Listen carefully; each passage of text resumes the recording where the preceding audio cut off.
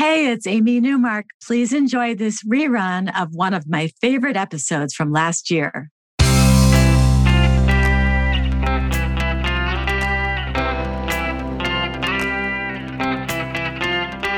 Changing your life one story at a time. This is the Chicken Soup for the Soul podcast with Editor-in-Chief Amy Newmark. Hey, it's Amy Newmark with your Chicken Soup for the Soul, and I've got a fun new book to talk about today. Chicken Soup for the Soul, Miracles and Divine Intervention. This book is filled with stories about miraculous, amazing events, and I want to share two of them with you today. Two miraculous coincidences that tied together the generations in two families. In our first story, Lynn Madalena Mena tells us that her grandfather, Tony, was born to immigrant parents on the Lower East Side of Manhattan in 1906. In an area that is now partly still Little Italy and partly Chinatown. Lynn grew up hearing her grandfather's stories about being born at the corner of the famous Hester and Mott streets and how he and his friends played in the streets of their neighborhood. After her grandfather was gone, Lynn and her mother still loved to visit Little Italy regularly for the food and the old-time atmosphere because the neighborhood hadn't ever changed, still with the same old buildings. But what had changed was that the neighborhood went downhill and became pretty dangerous. Nevertheless, Lynn and her mother were there one Sunday in the 1970s for Italian food and shopping. She says, I felt lucky to find a parking spot on Mott Street, which was one block over from Mulberry. It was a busy street filled with sidewalk stands selling Chinese vegetables, fish, and fowl. We only had to walk down the street and around the corner to reach our restaurant. After a few steps, though, we saw people scattering.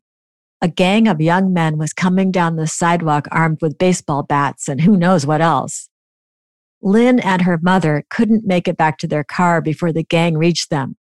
But they couldn't keep walking forward, so her mom grabbed Lynn's arm and tried the front door of the old tenement house they were standing in front of. Remarkably, the door was unlocked. They hid in the stairwell until the gang passed.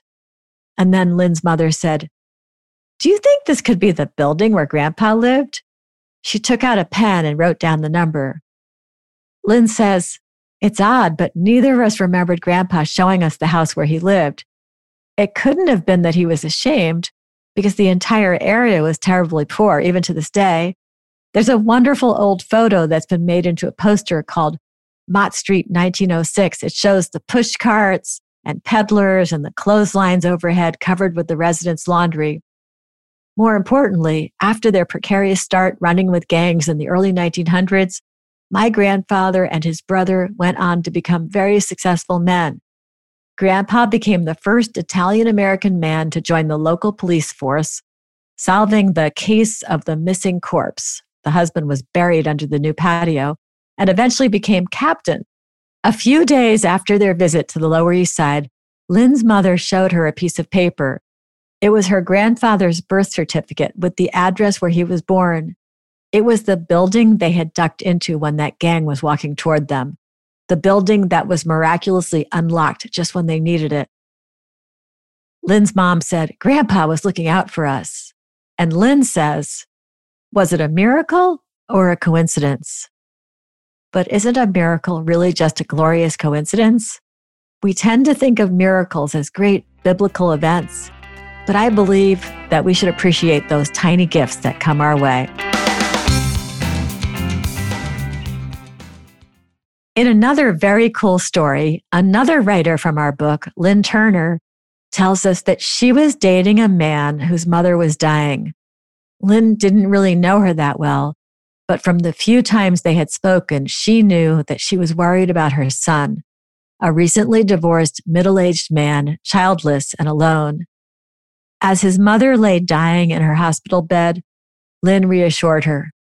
You don't have to worry about him anymore, she said. I'll look after your son.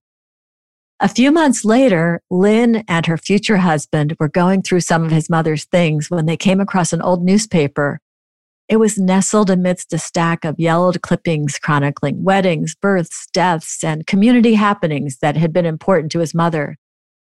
And it happened that Lynn had worked at that newspaper one summer while she was a college student. Now, all of the clippings were just that, clippings. But this was the only full newspaper that had been saved.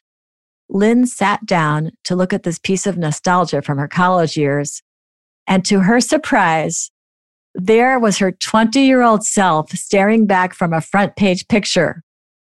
Chronicle hires summer student, the heading proclaimed. Scrawled at the top of the page was Grandma's obituary, page 7, in Lynn's mother-in-law's handwriting. Lynn says that she knows her husband's great-grandmother's obituary being in the same issue of the paper as Lynn's photo was just a coincidence. But it was strange that it was the only full newspaper that her mother-in-law kept versus just clipping the obituary as she had all the others. But still, what an amazing coincidence. And one that gives Lynn a feeling of connection to her mother-in-law, the woman she really didn't get to know well enough before she passed away. I'm Amy Newmark. Thanks for listening to the Chicken Soup for the Soul podcast today. Make sure you subscribe to it on Apple Podcasts or Google Play or wherever you like to get your podcasts. And that way, each new episode will appear in your phone. If you'd like to learn more about Chicken Soup for the Soul, Miracles and Divine Intervention, you can find it on our website, chickensoup.com, by clicking the podcast button and looking at our featured books. And you could pick up a copy for yourself or as a gift at Barnes & Noble, Books A Million, your local independent bookstore, Walmart, Kroger, Amazon, and wherever else books are sold. Come back for our next episode to hear about another way that the generations in a family can be miraculously linked, with 2 stories about how you can repair relationships with the people you've lost in your dreams.